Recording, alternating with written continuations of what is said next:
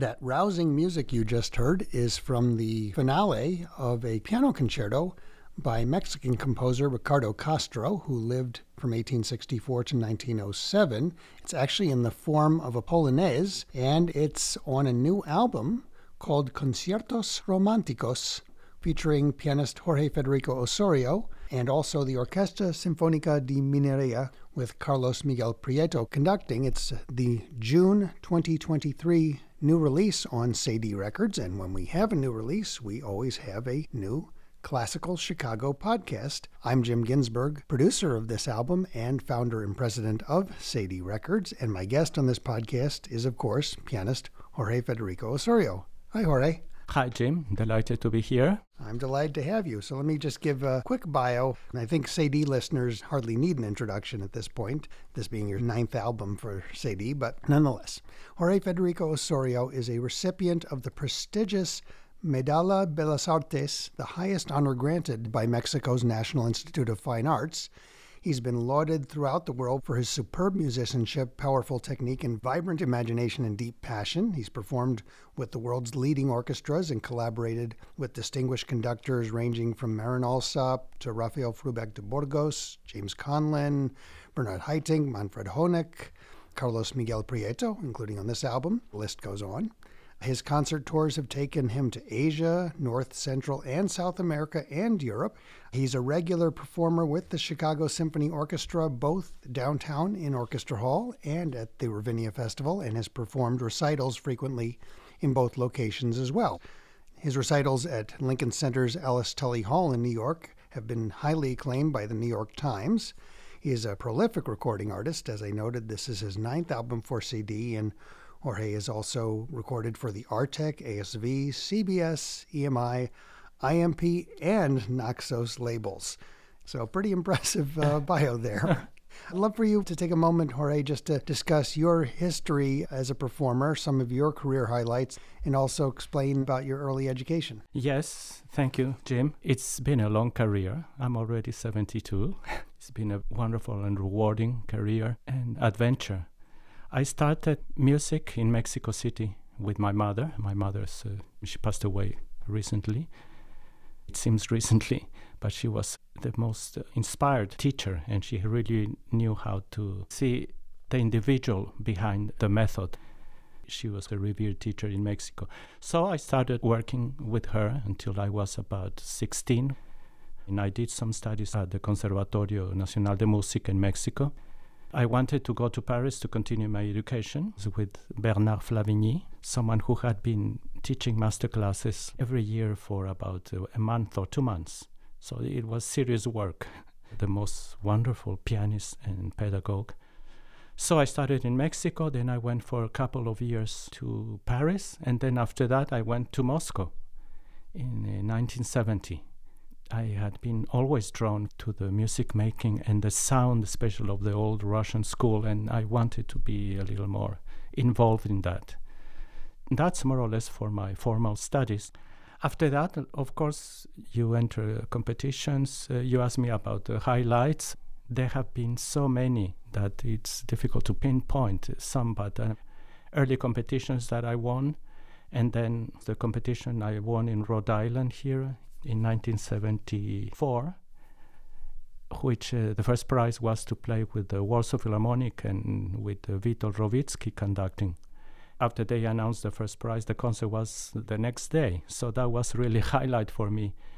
And luckily, Maestro Rowicki then invited me to play with him the Brahms First Piano Concerto with his orchestra in Warsaw and in other cities. Other highlights have been my connection with Chicago. It's been incredible. It's like a dream almost, because when I was growing up in Mexico, I grew up with the Fritz Reiner recording with Gil Els, and of course the Richter Leinsdorf of the Brahms No. 2, and Brahms No. 1, I believe, also with Gil Els. And as a kid, I thought, gee, I would love to play with that orchestra. You see, it happened many years after that, but somehow it was tremendous.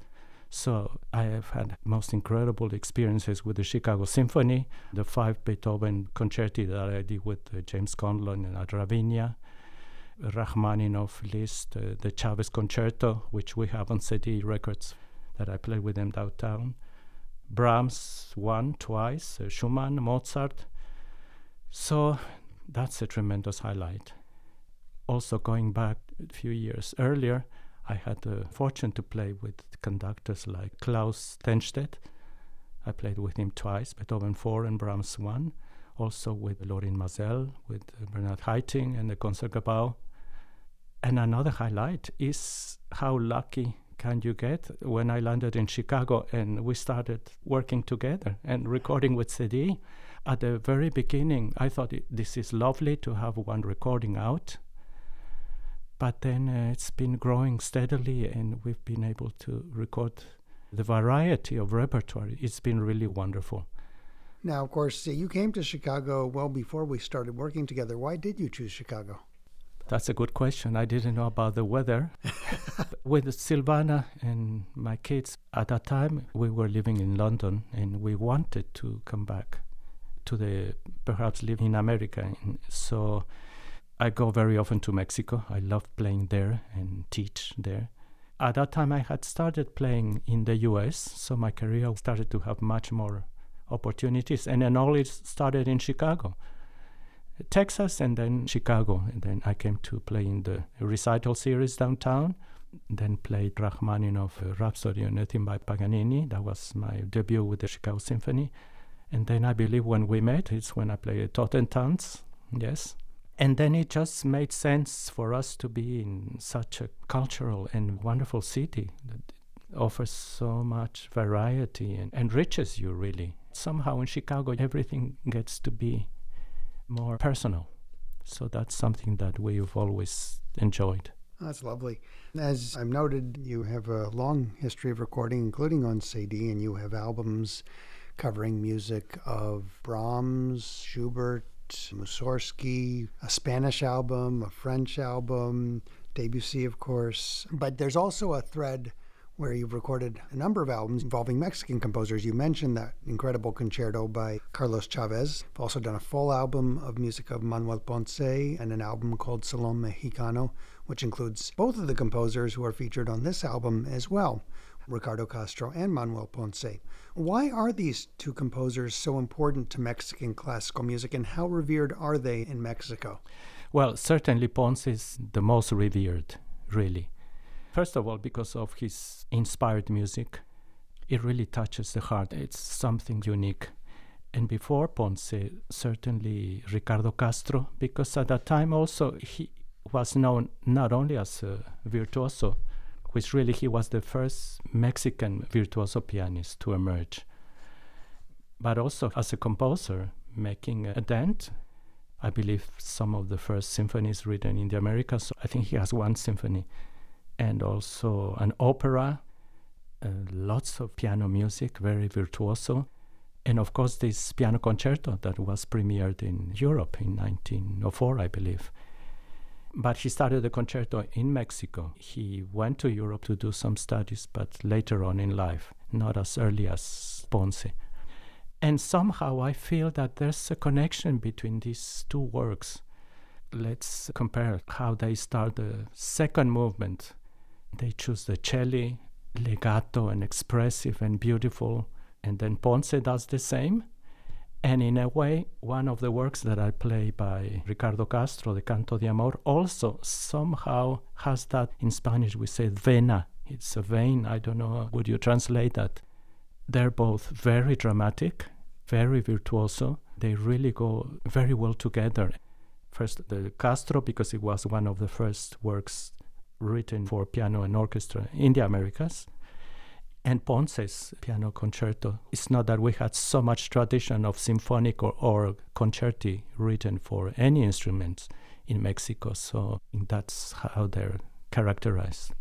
Well, the album opens with the Castro, and in his program notes, Jose Maria Alvarez dates the piece as having been written between 1885 and 1887, and identifies it as the first concertante piece for piano written by a Mexican or Latin American composer. Sounds like a pretty big deal to me. Actually, it's a big deal. And curiously enough, if you think about McDowell's piano concerto, he completed it, if I'm not mistaken, in 1885. Yeah, it's right around the same time. So, yeah. I don't think Castro or McDowell were in touch with each other. Let's do something similar. I think historically it's so interesting how it worked out. In fact, there was apparently a concerto by one Otis B. Boyes, who I know nothing about, written 10 years earlier. Yeah. But the first notable American concerto is the McDowell D minor, and as you mentioned, it's written at the same time. So is it a little bit surprising that this musical development in Mexico tracks so closely with development here? I don't know, and I wish I had a better explanation for that, how things developed artistically with everything that was going in the country politically, and it will remain, I guess, a mystery for me, because if you think about the Conciertos Románticos of Ponce, when he premiered it, the Mexican Revolution had started already, and yet we still have these European traditions, and I'll point it out later in the podcast. The form of the concerto, of course, it has to do with the Lisztian in one movement. The style or the form, it's very similar. In the case of both these early Western Hemisphere concertos, the Castro and the McDowell, there is a heavy European influence. And you noted that Castro was educated in Mexico at this time. He had not had any European education, but I guess it's not surprising that what education there would be on this side of the ocean would essentially be European, because there hadn't been really an American sound or a Mexican sound or a Mexican school created yet. I think Ponce may get some credit for that, and we can talk about that later. And you also mentioned Liszt, and I was going to say, in his notes, Mr. Alvarez mentions other influences, but to my ear, this concerto does owe a debt to Liszt. Is that the way you hear it as well? Yes, very much to Liszt, especially Ponce. Both concerti are crowded with octaves and gestures. And even, for instance, the very beginning, there's a comparison by the Pablo Castellanos, someone who studied a little bit with Ponce. He was a Mexican pianist, and he was very interested in history as well. He compares the beginning of the Liszt B minor sonata, if you remember, pam, pam, pa, pa, ba, the beginning. And the beginning of the piano concerto, it's tam, pam, pa, pa, pa, pa.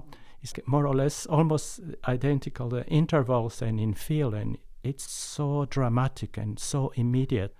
And yet, to me, there hadn't been a tradition of Mexican style, but to me, especially the Ponce sounds so Mexican. Like we say in Mexico, even when Ponce was trying to be so European, like, do you know what nopales is? Nopal? It's like the cactus. You can always feel the nopal because we eat nopales in Mexico. So in essence, the nopal is always present. Great. Now, as you mentioned, it was later played and very well received in Europe. In fact, one of the early reviews there referred to its delirious Polonaise finale, which we heard a snippet of at the beginning of this podcast, and we'll hear more of it in a moment. Was Castro the first Mexican composer to be heard and accepted by critics in Europe? I guess he was one of the first, because I know of other pianists who went to Europe to study, but not to present their works as composers. So I would imagine he was really the first. When he premiered the piano concerto, his cello concerto was also premiered at the same time, which is a very interesting work also. The concerto in A minor is divided into 3 movements, and we'll key on the finale, as I mentioned. But before we get to that, let's talk a little bit about the first 2. You mentioned already the cello's opening and the andante, but what else would you want to say about these 2 movements? The way Castro begins in A minor, very mysteriously, for me it's almost like opera, like a Verdian overture, that you really don't know what's going to happen. And he presents that same idea 4 times in the first movement, insisting, and he's searching for something, and you never know. Before the piano comes, the orchestra begins, and then you have the soloist coming in, always in a more declamatory and victorious work. But before that, the transitions, the way he uses the harmonies, you never know where is he's going to take you. Funny you mentioned that, because one thing that I notice is that it happens 4 times in pairs, and each pair, the second time, is in a higher key. I think that builds the drama. Exactly, yes. And also at the same time very virtuoso, but also In a Liszt concerto, there's a moment where the piano is almost accompanying the clarinet very sweetly, very pianissimo, very dolce, and then when it repeats, it's a little higher with the flutes. The form is very interesting. I feel the opening of the second movement is where it gets really operatic with that line in the cellos. Absolutely. Something that I find about these two concertos is they just go with so much feeling. You feel that the composers are really pouring their hearts there. And the second movement of the Castro concerto, it's beautiful how the opening and how he hands that to the soloist, and it's like a big operatic. I always think of Callas when I'm trying to phrase it as... But then it gets very interesting because it very dramatic changes within the movement until the climax of the movement comes with a huge explosion of emotion and from the same theme before he tackles the Polonaise. Well, actually, I was going to note that one of your previous solo albums for Cedille, Salon Mexicano, contains shorter pieces by Castro and Ponce and also Felipe Villanueva. 5 of the first 10 pieces on that album are mazurkas. And of course, here we have this exhilarating Polonaise. Why were these Polish forms so popular in late 19th and early 20th century Mexico? There was something with the Mexican society that in every house there had to be a piano. And also the music publishers were flourishing and they would get all the influence from Europe. Of course, the mazurkas, the polkas, waltzes, Polonaise, and I guess everybody wanted to write, and it was the thing to do. It just depended at what level. And of course, from that same period, we have wonderful composers, like you mentioned, Felipe Villanueva. There are still many other composers that we have to discover, like Luis Jordá, Carrasco, El Orduy, Tomás León, Juventino Rosas, who wrote these waltz that everybody thought a Viennese Strauss wrote. Pardon my voice, but I mean that got to be so popular, but it is written by a Mexican composer from that time. And also, interestingly enough, Melesio Morales was a composer and piano teacher. He had a student, Guadalupe Olmedo. She was the first woman to graduate from the conservatoire in Mexico. And she also composed so lovely pieces. And interestingly enough, it's a string quartet, which I believe it was also one of the first written. It would be interesting to inquire about that. But yes, at that time in Mexico, composers and people, that's the way people used to communicate. Come and bring a new piece, and all these composers, and there was an interest in live concerts. At that time, people like Sarasate and Eugène d'Albert and all these big names would come to Mexico. I guess they would also promote other music, and similarly, the composers in the place would be very interested. And there's an anecdote about Eugène d'Albert, because one of the Mexican critics at that time, he wrote that, yes, a very famed pianist, but I don't think he's that good, actually. And he actually wrote an article saying that I would take him on a piano duel. He wanted to confront him. This is just to illustrate how the Mexican milieu for music was, I guess, very bubbly, very lively. So it must have been so interesting. And the use of these Polish forms, is that really coming via Chopin, or were there other sources for those as well? I would imagine mostly via Chopin, yes. If you compare, we've also recorded many of the mazurkas by Ponce for Cedille, and yes, they're his own mazurkas, but to me they all sound very Mexican. We heard a bit of the Polonaise finale at the top of the podcast. I think it's fair to say that this is the hit tune of the album, the one you're going to go away humming? Certainly. It's very catchy and so lively, and the key, the A major, I think, shiny, and it's all bubbly. There's not too much drama there. It's just a non-stop joy, really. Joy, yes, exactly. Is there anything else you want to say about the movement before we hear some of it?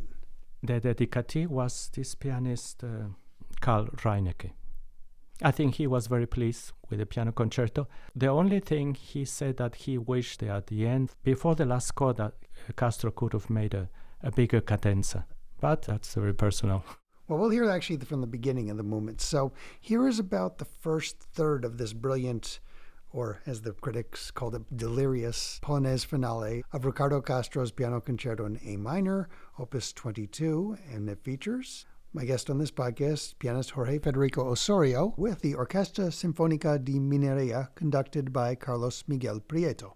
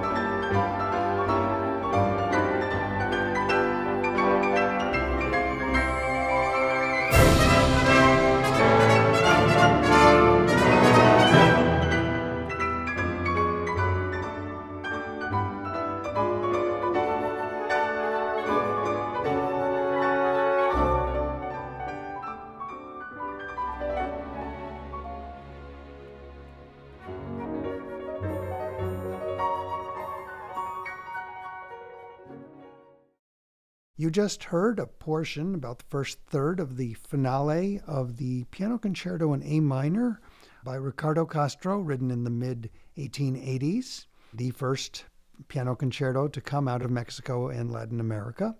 It was performed there on a new album on Cedille Records by pianist Jorge Federico Osorio with the Orquesta Sinfónica de Minería, conducted by Carlos Miguel Prieto. And we should mention a little bit more about those collaborators. The orchestra is really Mexico City's summer orchestra, much like the Grant Park Orchestra here in Chicago. Yes, exactly, yes. And their conductor, their music director, is Carlos Miguel Prieto. He was named 2019 Conductor of the Year by Musical America. He's been the music director of the Orquesta Sinfónica Nacional de Mexico, the Mexican National Symphony, Mexico's preeminent orchestra, since 2007. He's also been music director of the Louisiana Philharmonic since 2006. It was in 2008 that he was appointed music director of the Orquesta Sinfónica de Minería that we're hearing on this album right now. This coming season, that is 2023-24, he will assume the music directorship of the North Carolina Symphony. He's known for championing Latin American music and new music in general, and has conducted over 100 world premieres by Mexican and American composers. He's also championed works by African American and other Black composers, including Florence Price, Margaret Bonds, and Courtney Bryan. His recordings are numerous and have won accolades, including the Opus Classique, Gramophone's Critics' Choice, and 2 Grammy nominations. So I think it's fair to say that Prieto is really one of Mexico's most important conductors. Oh, definitely. Can you describe your relationship both with him and with this orchestra?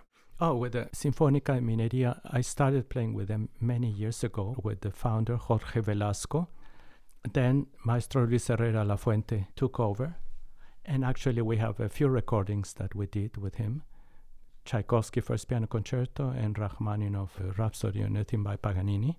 And I played many times with Maestro Herrera, and of course, since Carlos Miguel took over, I've been a regular there. It was fantastic, really. I want to point out also that with Carlos Miguel, when the National Symphony toured in Europe, I was traveling to concertos, the Ravel left-hand piano concerto and the Ponce concerto. So we played it in Brussels, in Stuttgart, at the Leipzig Gewandhaus, and Holland as well. So we love the concerto. I wanted to do it with him, absolutely. I guess I should also ask about your experience of these particular recording sessions. I note that previously for Cedille, you recorded the Carlos Chavez concerto with Prieto and the Mexican National Orchestra. Yes. How was this experience same or different from that previous experience? The thing is that we played it live, first of all, just for us to play. So I think that helped a lot when the following day we came to do the recordings, because that's exactly what I wanted, to have this sense of occasion, of freshness, as much as possible, like a live experience, so that the music would talk to the public directly. It was challenging, of course, but it was thrilling at the same time. Well, one difference for me, of course, is that with the Chavez, we actually received that recording fully produced from Mexico. Yes. We added some solo piano pieces, of course, that I recorded with you here, which we did on this album as well. And in this case, what I got was the raw takes, still in multi-track format with take numbers marked in the scores. And then it was up to me to actually put together these concertos. I'm working with Cedille's great engineer, Bill Malone, who figured out how to mix all those tracks together to make the wonderful sounding recording we have. And we got to collaborate on that too. That was a very different experience for me, but I really enjoyed having the opportunity to actually put together these concertos, as opposed to, as wonderful as the other recording is, to kind of as already received. Exactly, yes. I remember in Mexico when we did the Chavez, I was working with the engineer. It's very challenging how to choose, what to choose.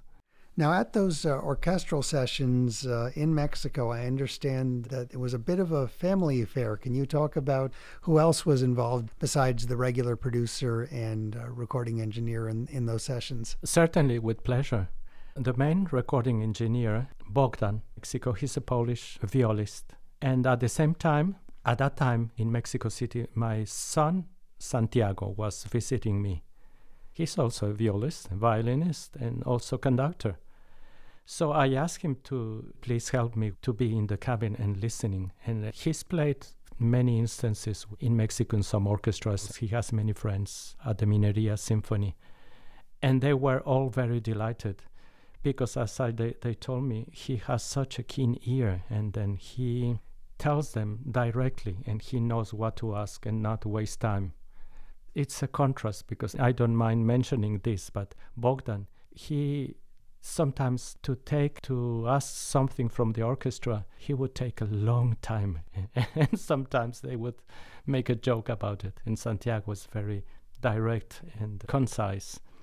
So it was a tremendous help for me. In these concertos that are not often played, and to have 4 set of ears, it was really a tremendous help.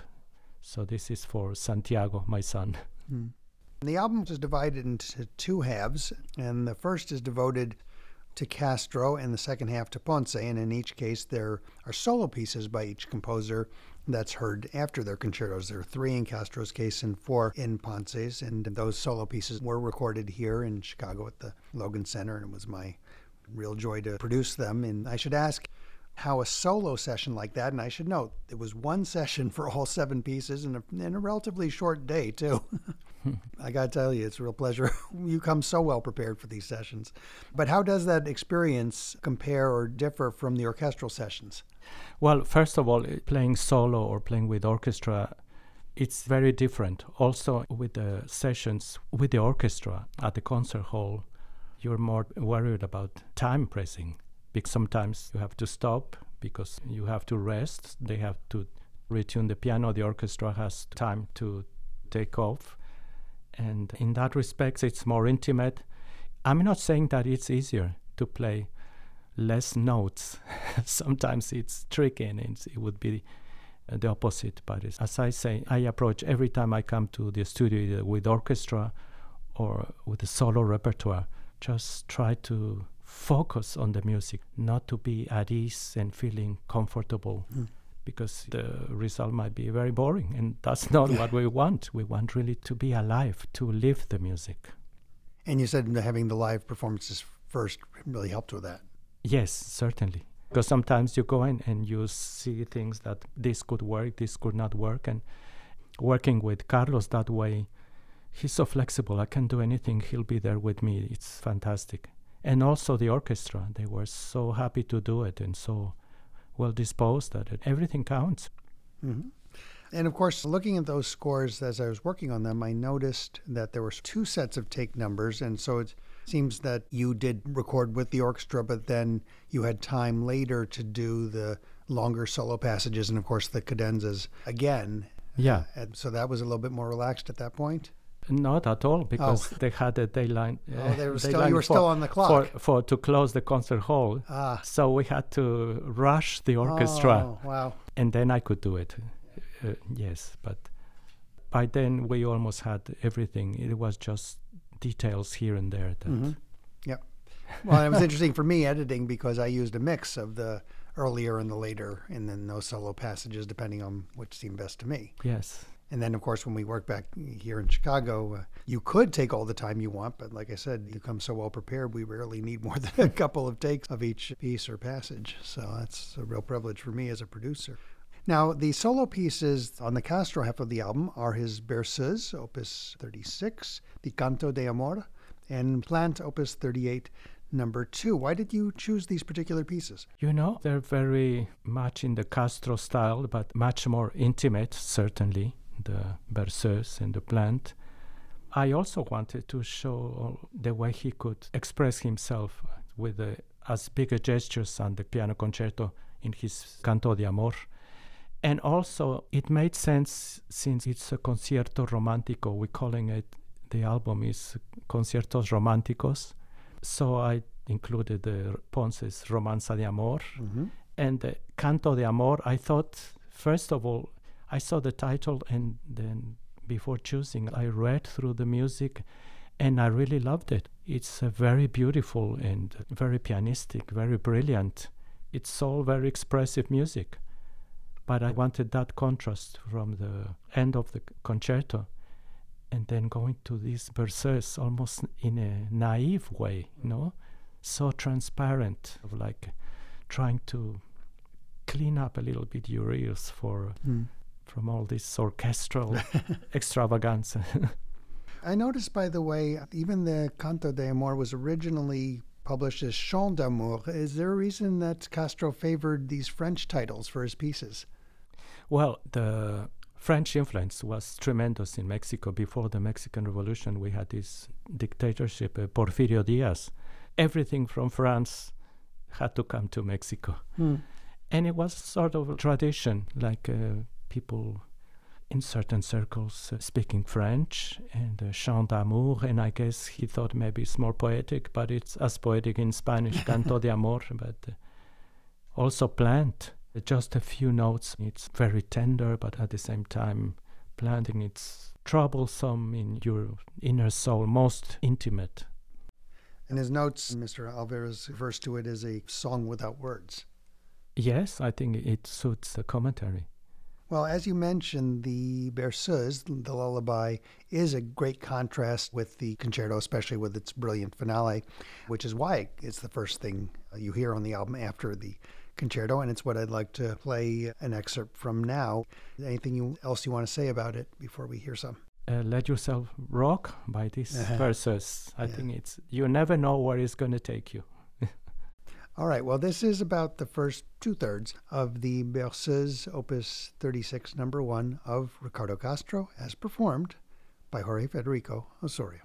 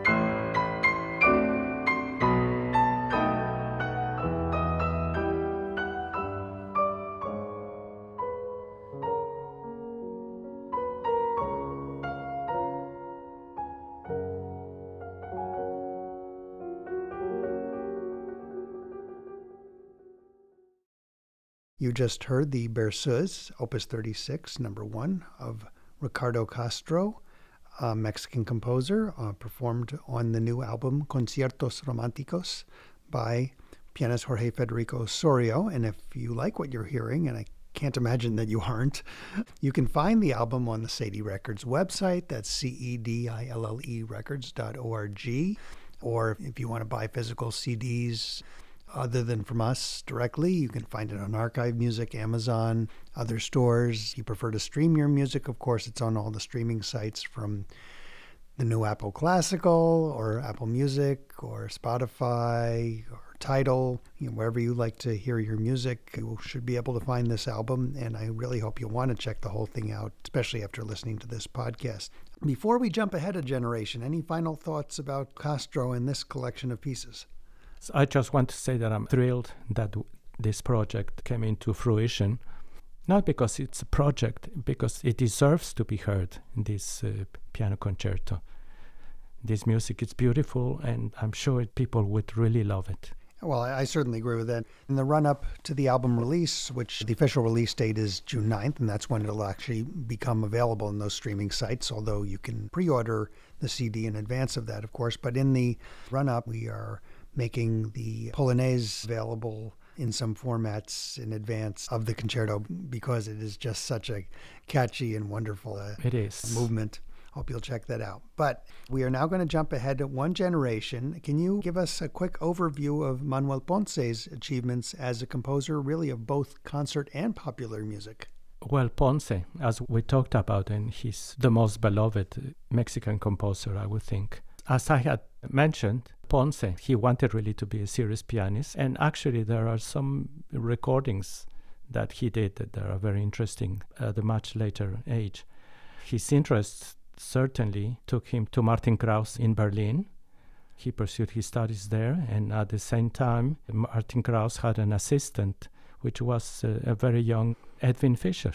I'm sure Fischer and Ponce got along very well, and it must have been a fascinating time.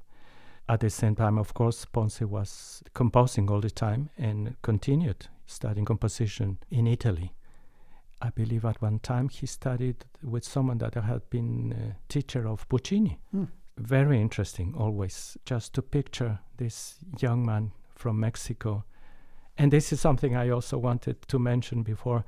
Both Castro and Ponce are from about the same region within Mexico, which is interesting because they're both very romantic souls that lived in a place where... What region? It was like Zacatecas, Aguascalientes, a little upper from the center of Mexico. These two, Aguascalientes and Zacatecas, very nearby. It's just a coincidence. It's colorful. The mining industry at that time also was booming, gold and silver. Silver from Mexico, it was, I think, 90% of the world production. Crazy.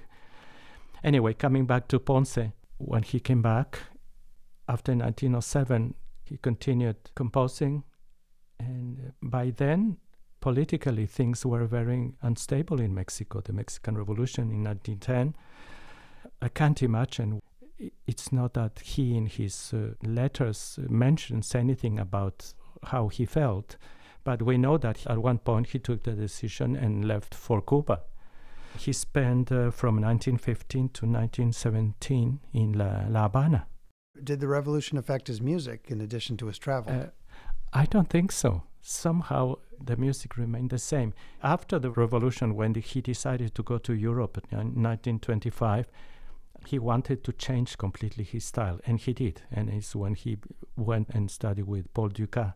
Going back to the concerto that he premiered in 1911, with another composer conducting, Julián Carrillo, also a very interesting personality for Mexicans. As we were talking about, it's very Lisztian in form, very beautiful, very expressivo, compact, very virtuoso. In his notes, Mr. Alvarez calls Ponce the initiator of the musical nationalist movement in Mexico. Is Ponce a hero in Mexican music the way Chopin is for Polish music? Yes, I think there are some parallels there. But also, he studied a lot and he traveled a lot, a little bit like Bela Bartok did.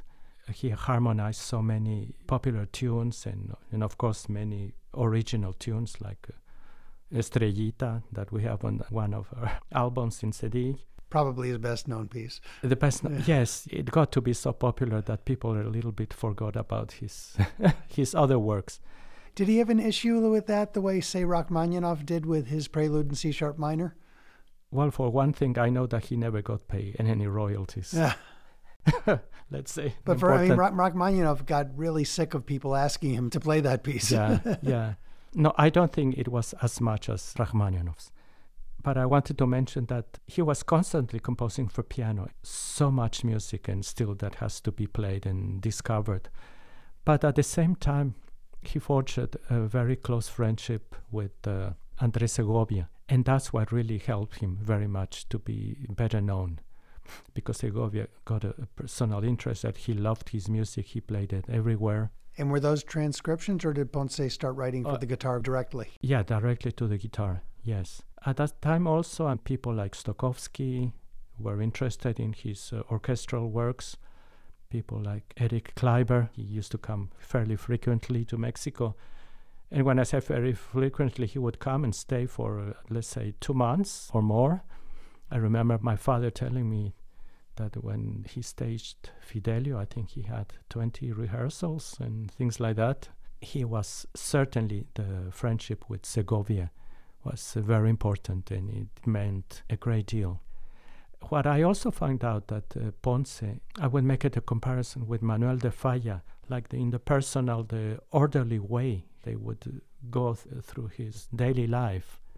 But he also loved to entertain. And recently I went to the Ponce Museum in Zacatecas, and they have a tablecloth. It's signed by so many people. Stravinsky, Claudio Arrau, Stokowski, of course, Piatigorsky. You see all these names, and it's fascinating how he also loved doing that. Now, you've recorded complete albums of Ponce's music for CD and also for the ASV label.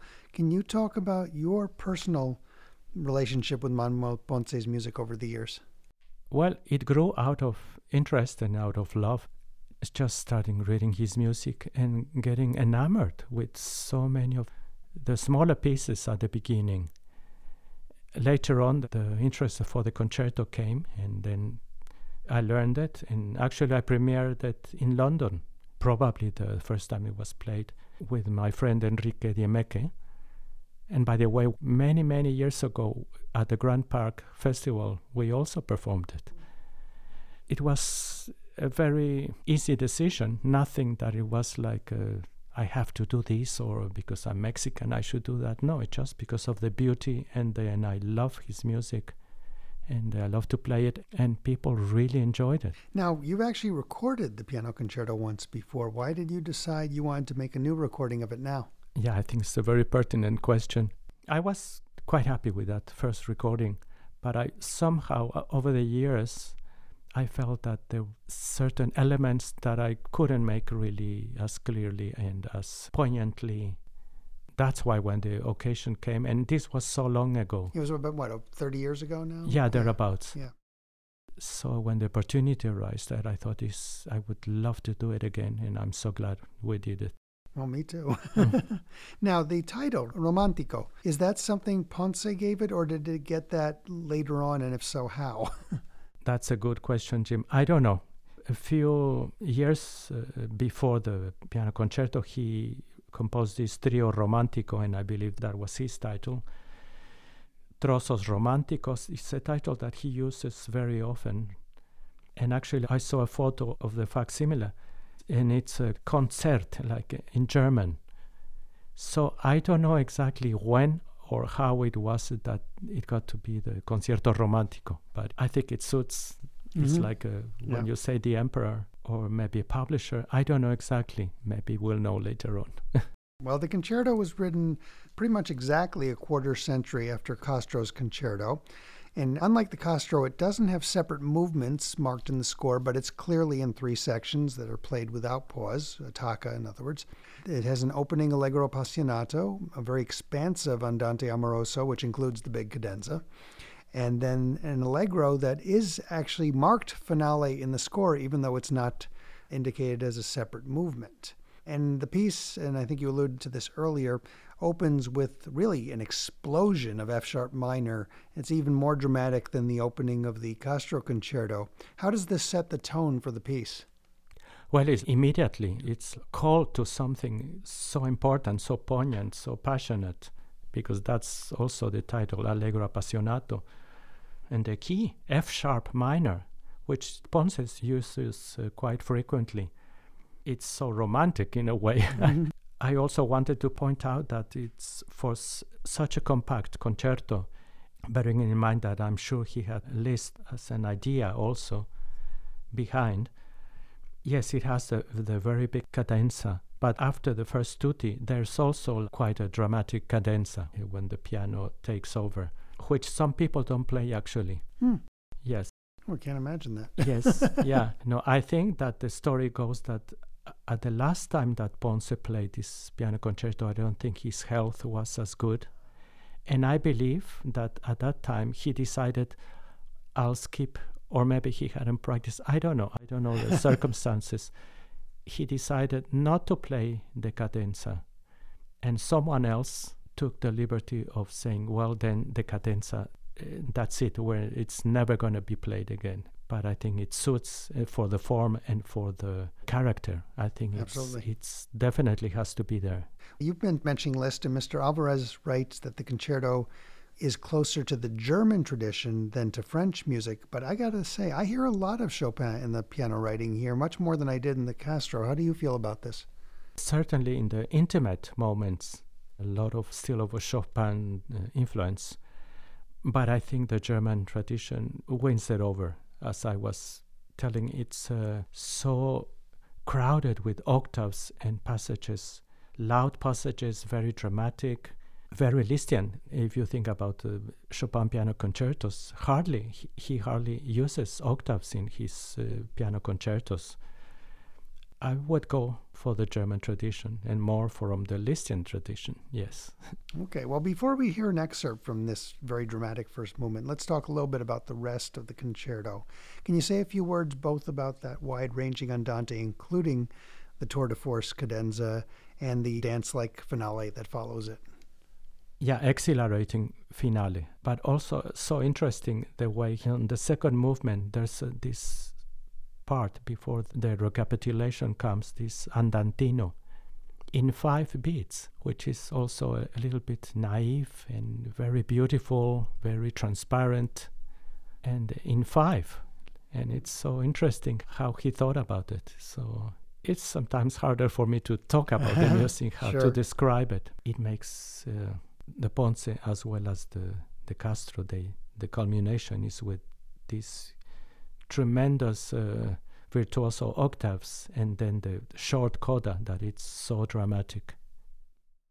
Well, getting back to the first movement now, and we're going to hear an excerpt, which is the part that leads into the big orchestral restatement of the bold F-sharp minor opening theme we've been talking about. This excerpt starts with some of that more intimate piano writing that makes me think of Chopin. Here's a portion, about 3 minutes, from the first movement of the Piano Concerto No. 1, the concerto titled Romantico, by Manuel Maria Ponce, as performed by pianist Jorge Federico Osorio with the Orquesta Sinfónica de Minería, conducted by Carlos Miguel Prieto.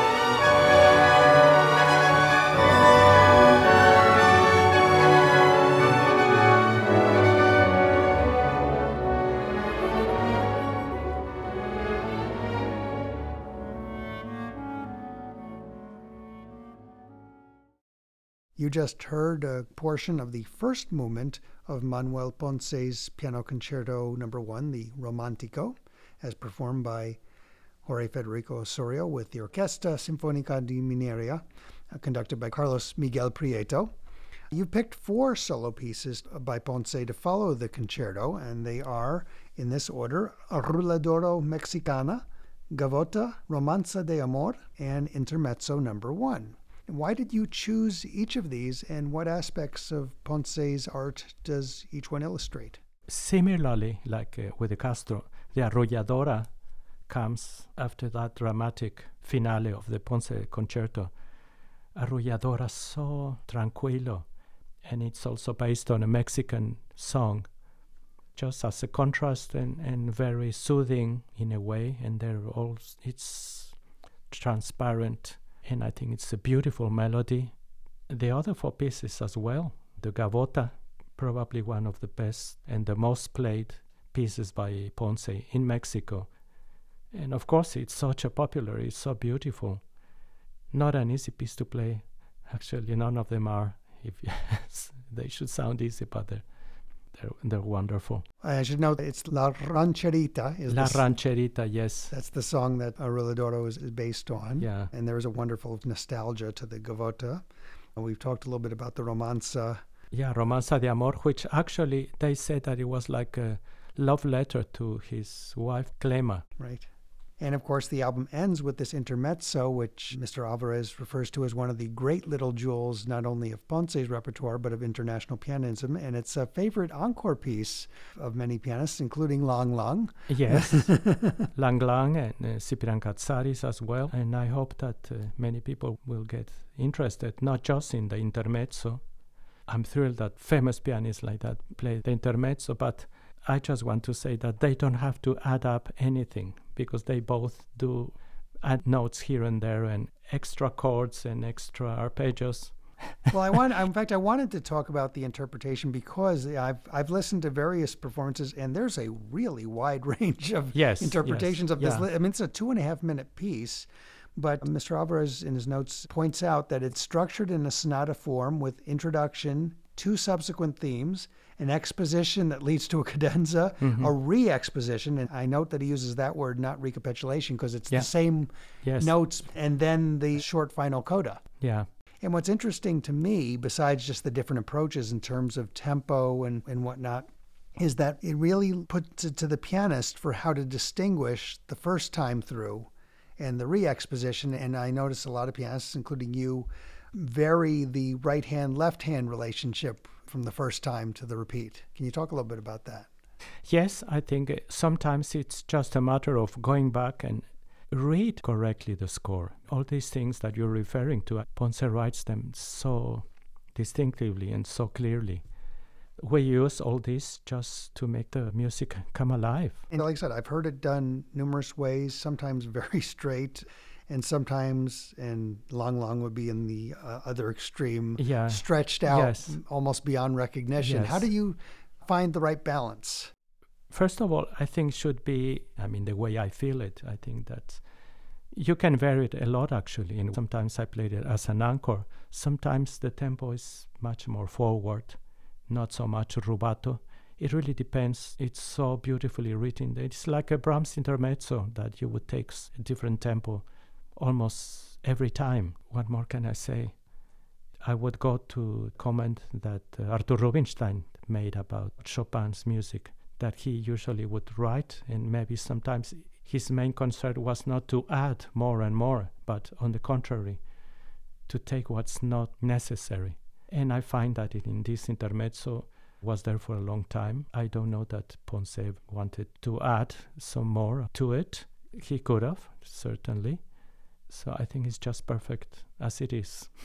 Great. Well, then let's hear that then. This is the Intermezzo No. 1 of Manuel Ponce as performed by Jorge Federico Osorio.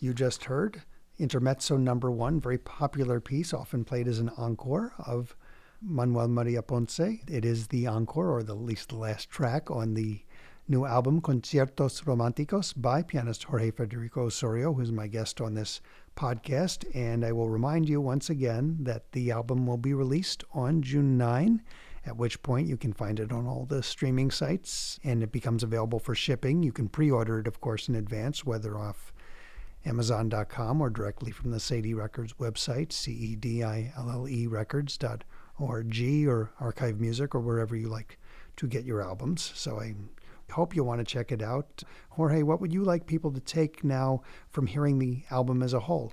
A sense of discovery or rediscovery, especially with the Castro, which is the novelty here.